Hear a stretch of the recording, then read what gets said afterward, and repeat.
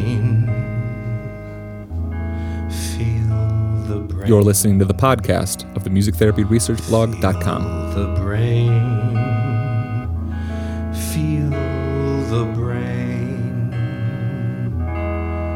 A miracle of creation. In this a simple dome, filled with information and a love that knows no bound. We continue our discussion with members of the editorial board of the Journal of Music Therapy, this time with Dr. Elizabeth Stegemöller, who is a music therapist and assistant professor of kinesiology at Iowa State University. She's a member of the Society for Neuroscience and the American Music Therapy Association.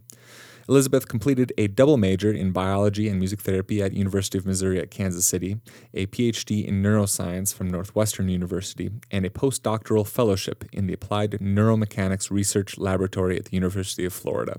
Her research interests include neural control and performance of repetitive movements in persons with Parkinson's disease, rehabilitation strategies that include music to improve movement performance in PD, and the neural basis of music. We hope you enjoy our discussion for this ongoing series with the editorial board of Journal of Music Therapy with Dr. Elizabeth Stegemöller. Pleased to be joined today by Dr. Elizabeth Stegemöller. And Elizabeth, wondering if you would start off your episode here for our little collection of Journal of Music Therapy editorial board members, if you would talk about your pathway to becoming interested in music therapy research in particular. Sure. So I first started out with my undergraduate degree in biology and thought that I was going to go into medicine, sports medicine in particular. And by the time I reached my junior year, I decided that I didn't want to do med school. And one of my really good friends had suggested that I look into music therapy. And so I did and applied and ended up doing a dual degree in biology and music therapy because I was so far along in the biology degree. I only had a couple of upper level courses to take to finish the degree. So while I was doing both degrees, I took a upper level neuroscience course. It was still an undergraduate course, but it was in neuroscience. And at the same time, I was beginning to do some clinical practicums through the music therapy program. And that was when I first kind of got intrigued in trying to merge what I was learning in class to what I was observing in my clinical practicums. And when I would ask questions, either from either side of the camp with the professors, there wasn't really good answers to my questions as to why music therapy was working.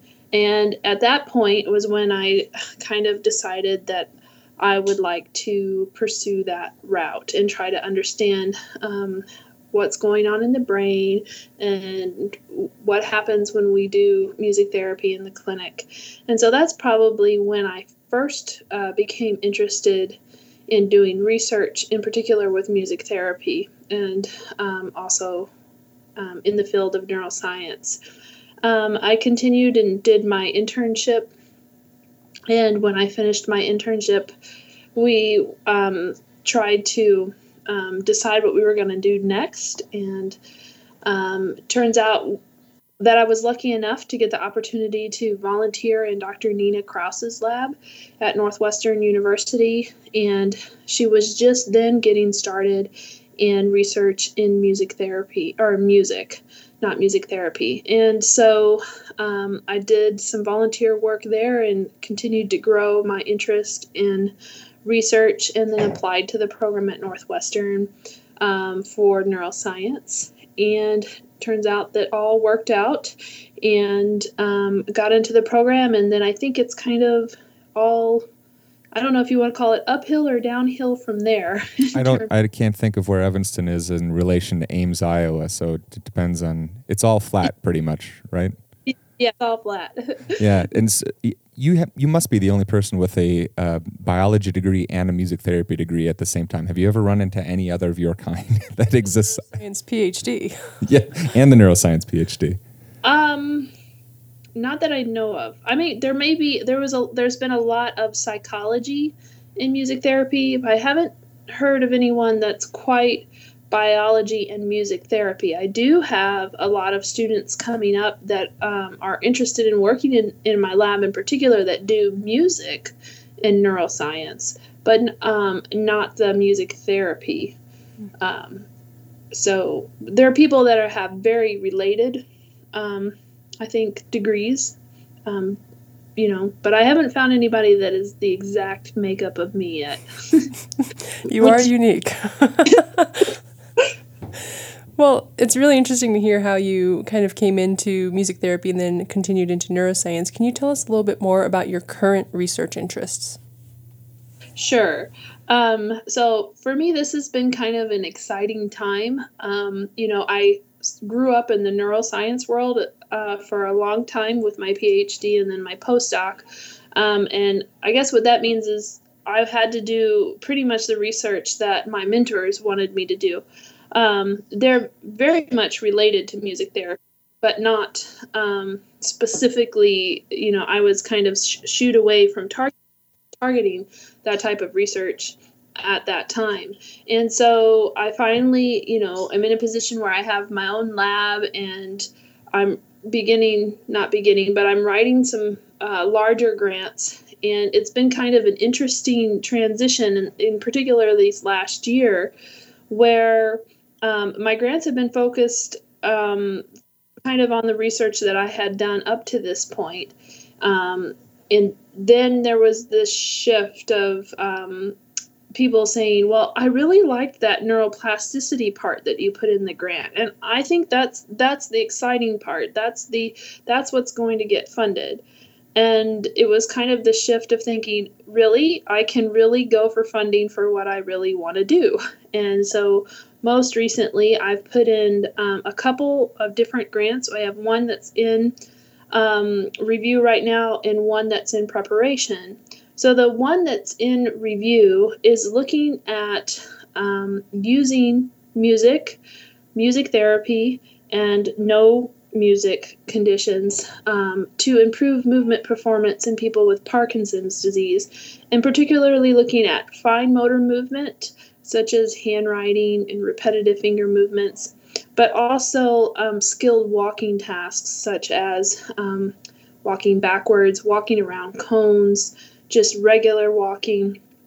And the thing that's really exciting about this study is that I have access to a bunch of wonderfully new technologies in my lab. And so we will be pairing neurophysiology techniques to look at pre and post changes in neurophysiology with each of these groups. So one group would just do the movements and go through training with just listening to music. Another group will do the movement training with music therapies, where that the music is specifically facilitating the movements of interest.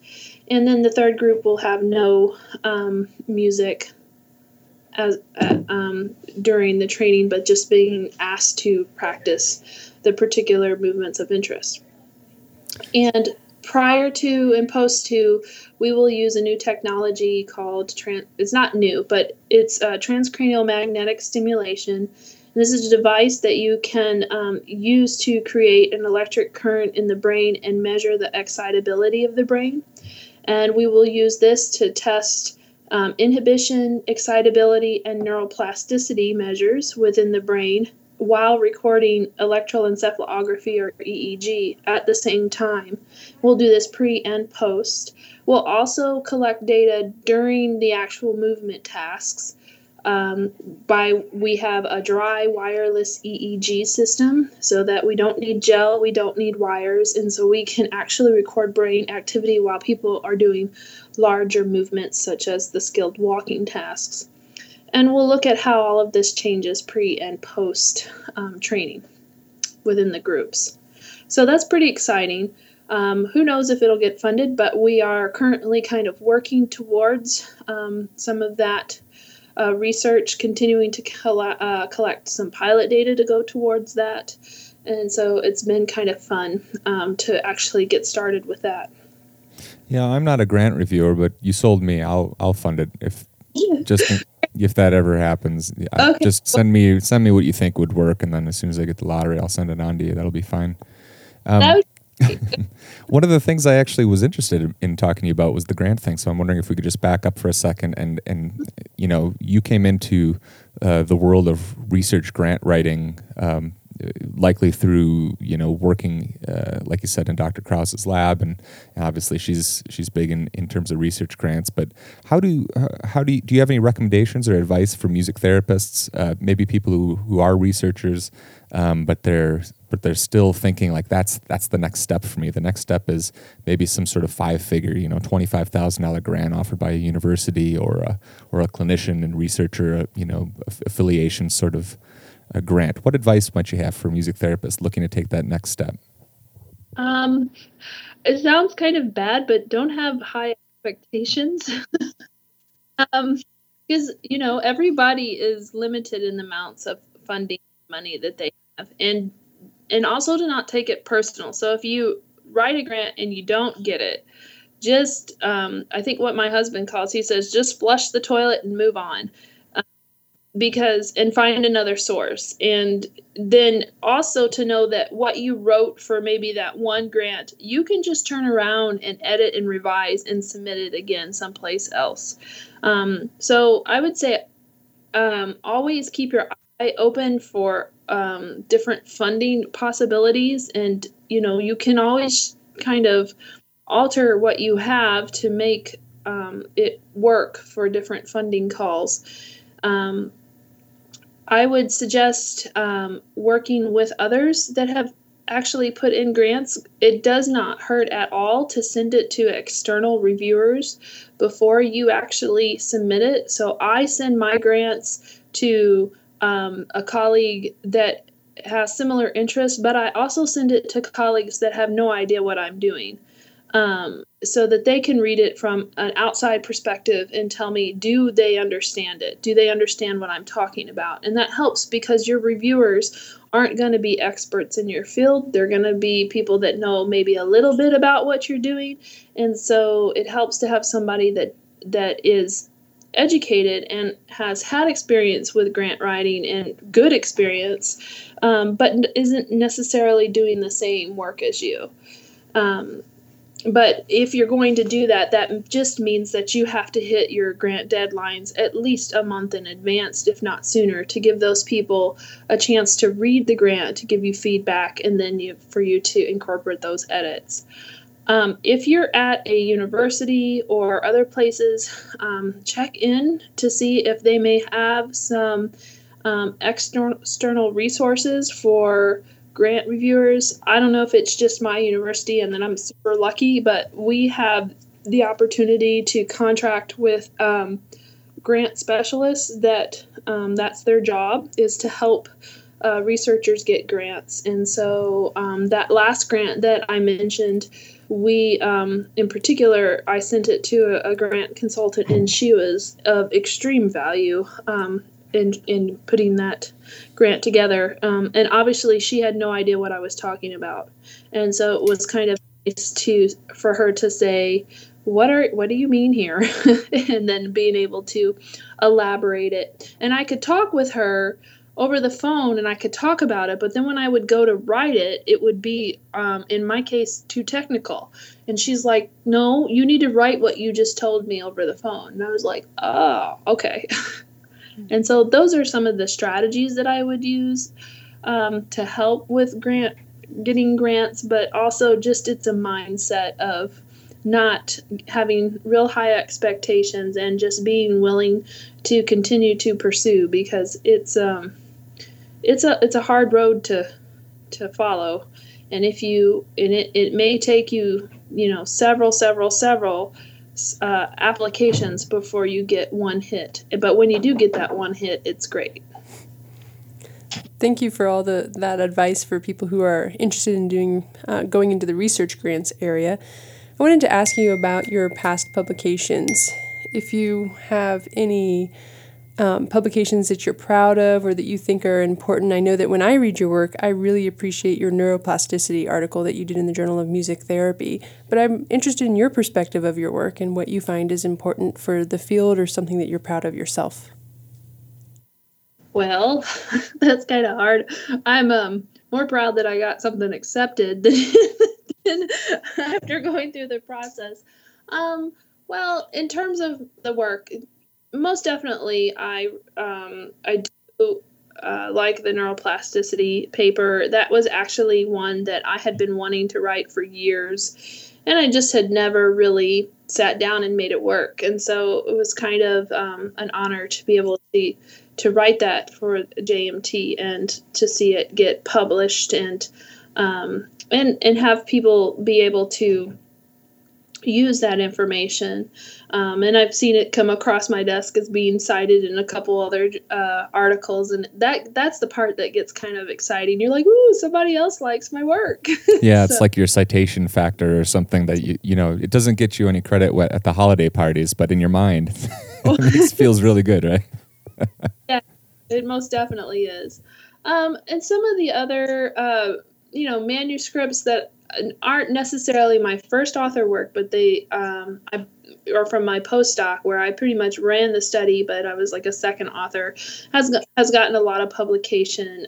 There's one that looks at the effects of dual tasking or riding a bicycle while you're doing a dual tasking in people with Parkinson's disease, and showing that actually riding a bicycle can actually help people to think better, or at least people with Parkinson's disease to think better.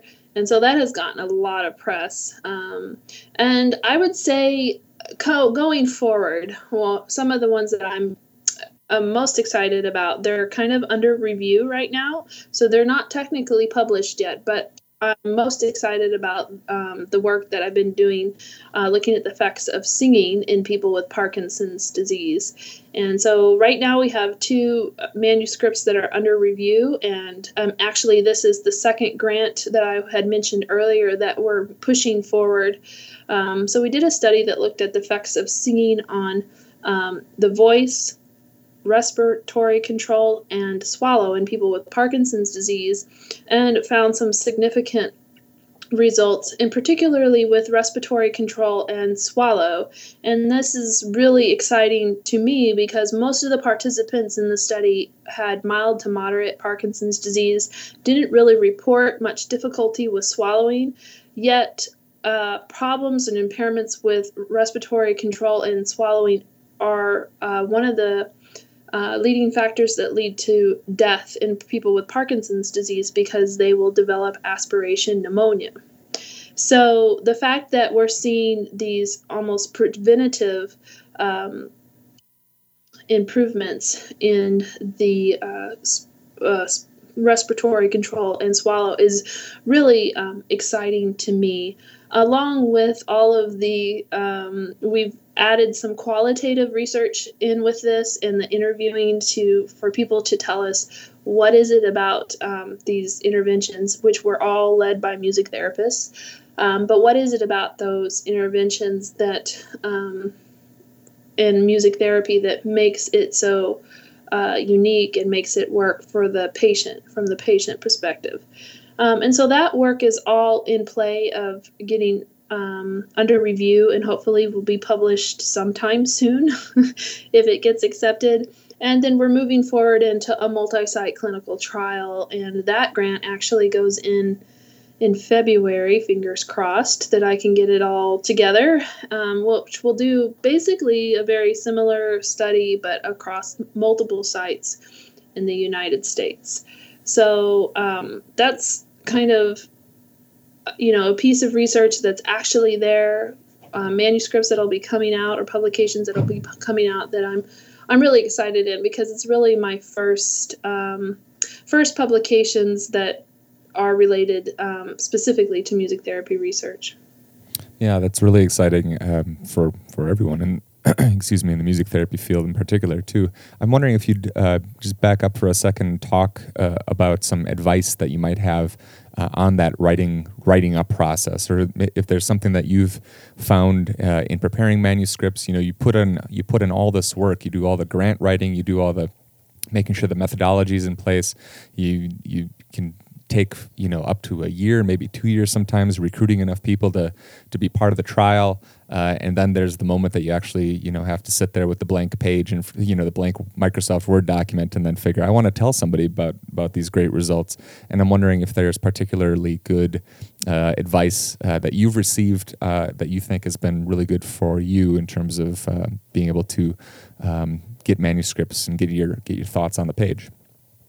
Yep. I most definitely can share some little tools, but they may seem pretty obvious. So we also, one of the things that I would suggest is, if it's available to you, to be in a writing group. I've been lucky that they have a writing group here at my institution. We meet monthly to discuss issues with trying to write, but we also send around to each other via email our 2-week writing goals. And that really, when we first started, it was kind of funny because we had like pie in the sky goals that we thought we could accomplish within 2 weeks. And now they really become goals. It makes you really think about how much can I get done with writing, because the writing is a big process. Yeah, I think I did not have pie in the sky. I remember thinking, man, these 2 paragraphs are really hard. I don't know if I have time for these 2 paragraphs this week. I started the opposite end. Well, so along with that comes, if you're serious about writing a manuscript, at least set aside 30 minutes a day for writing. Put it in your calendar and block it off. Don't let anybody else take it away from you. And sometimes I find myself, it's, 8:30, 9 o'clock, and I've finally gotten my kids into bed, and I'm dead tired from the day, and I don't want to do anything. But I tell myself, I haven't gotten my 30 minutes today because somebody else took it earlier, which I'm not supposed to let happen. And I will write for just 30 minutes. And by the time you get to the end of the week, that's a lot of time that you've spent writing. And it also makes you take breaks. It makes you come back to what you were writing before. So even if you only have 30 minutes and you only get 2 sentences done, you know what? That's 2 sentences more than you had before. And it's progress. And so I think it's just kind of keeping your mind frame open and just praise the little steps that you do take towards getting a manuscript. Even if it is only 1 sentence, it's great. It might be the best sentence in the entire manuscript. It might be the only thing that gets cited ever. And that's wonderful. So it's kind of a more of a perspective thing.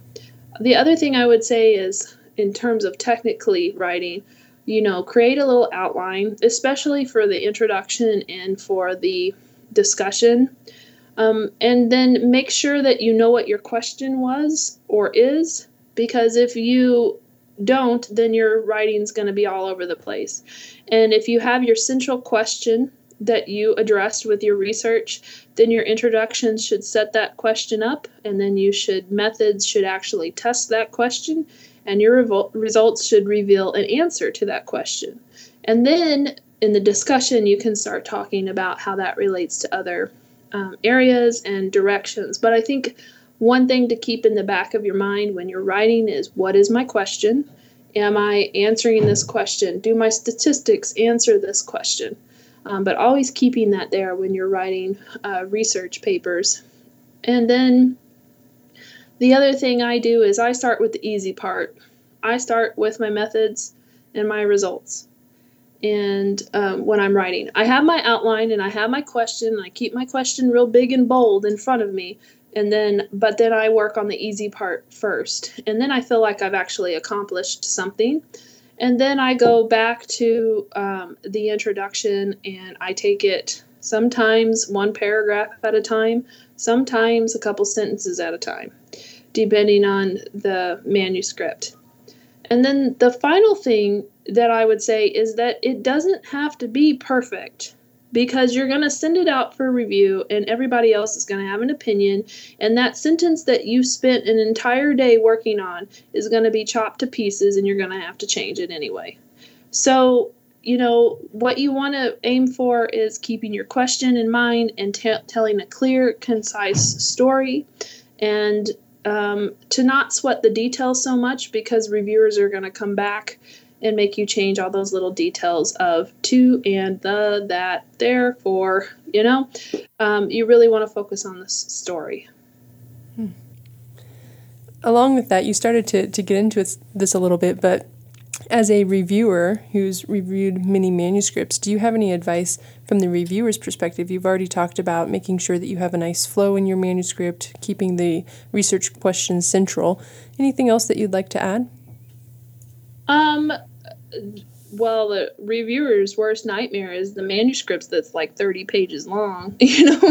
They're like, okay, we don't need all of this information to have to read because I have other things to do, right? Concision, no. Yes.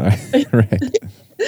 So, again, concise, and if it doesn't really apply to, especially in the introduction, I understand that dissertations are different than manuscripts, in my opinion. And dissertations, yes, you must do your lit review, but we don't need that in the manuscript. We need the concise introduction. Why is this an issue? What's the, like Parkinson's disease? Why is it a big deal that I'm studying it? What do we know about the question that I'm looking at and what is missing? And therefore, I'm going to do this. Nice and concise, in my opinion. Some people like a little bit more information, and I think it depends on the journal that you're going to, that you're targeting. But a concise story is great. The other thing I would say is cite your methods. If you've done something and somebody else has done it, put that citation in there so that it doesn't seem that you're coming up with just some random something or another.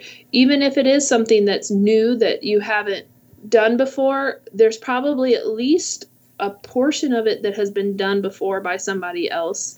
And so I would at least support the methods that you use, either through citations or, this has been done, and reliability and all of that stuff. Yeah, nobody's really reinventing too much of the wheel with most methodologies. Is that what you're saying?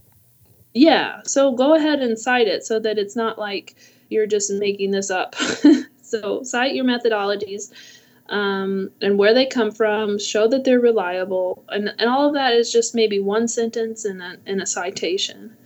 And then don't overinterpret results. That seems to be the biggest thing in the discussion.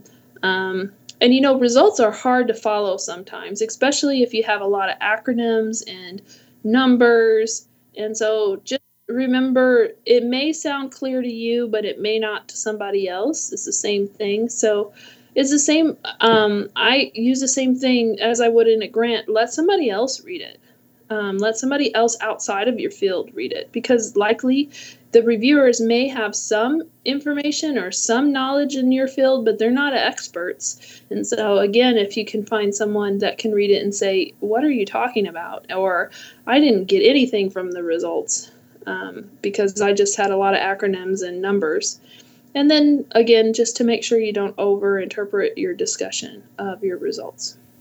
Yeah, it's a pretty common thing just to make sure that especially even if it's student papers or something like that, if I'm the first pair of eyes that's seeing it, that's probably not a good sign. So there's just so much that you can miss, even just by not reading it out loud and some of those little things. So I thought those were good tips.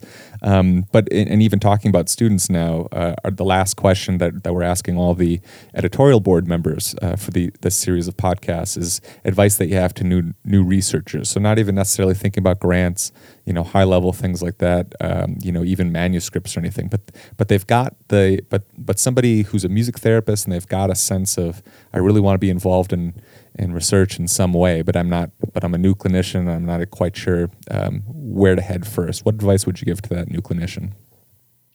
That's a good question.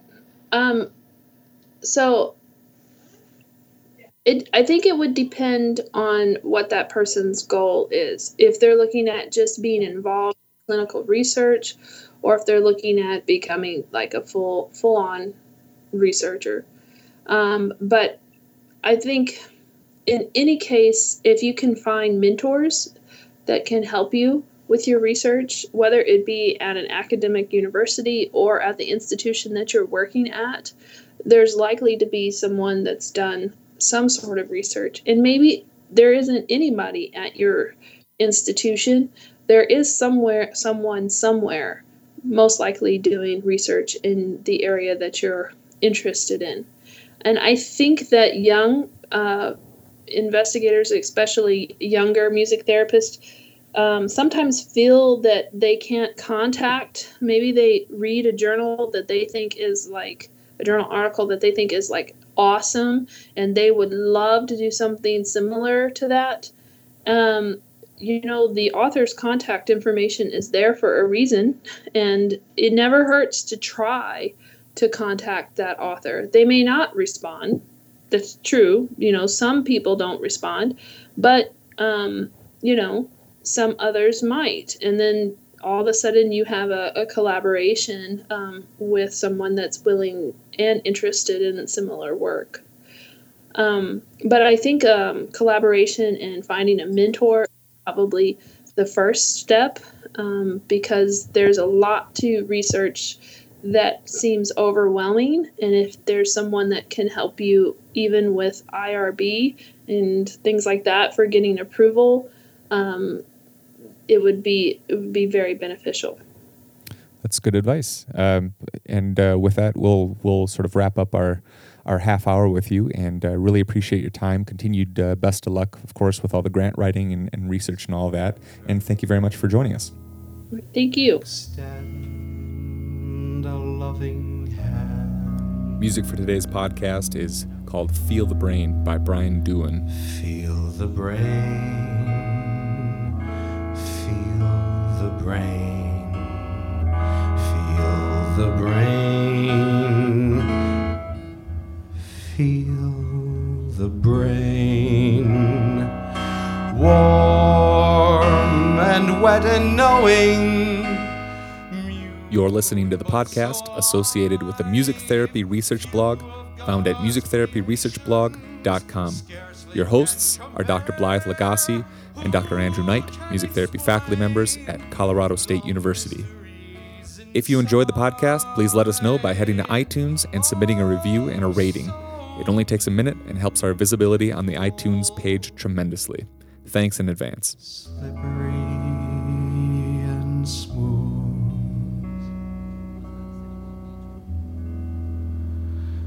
Feel the brain. Feel the brain.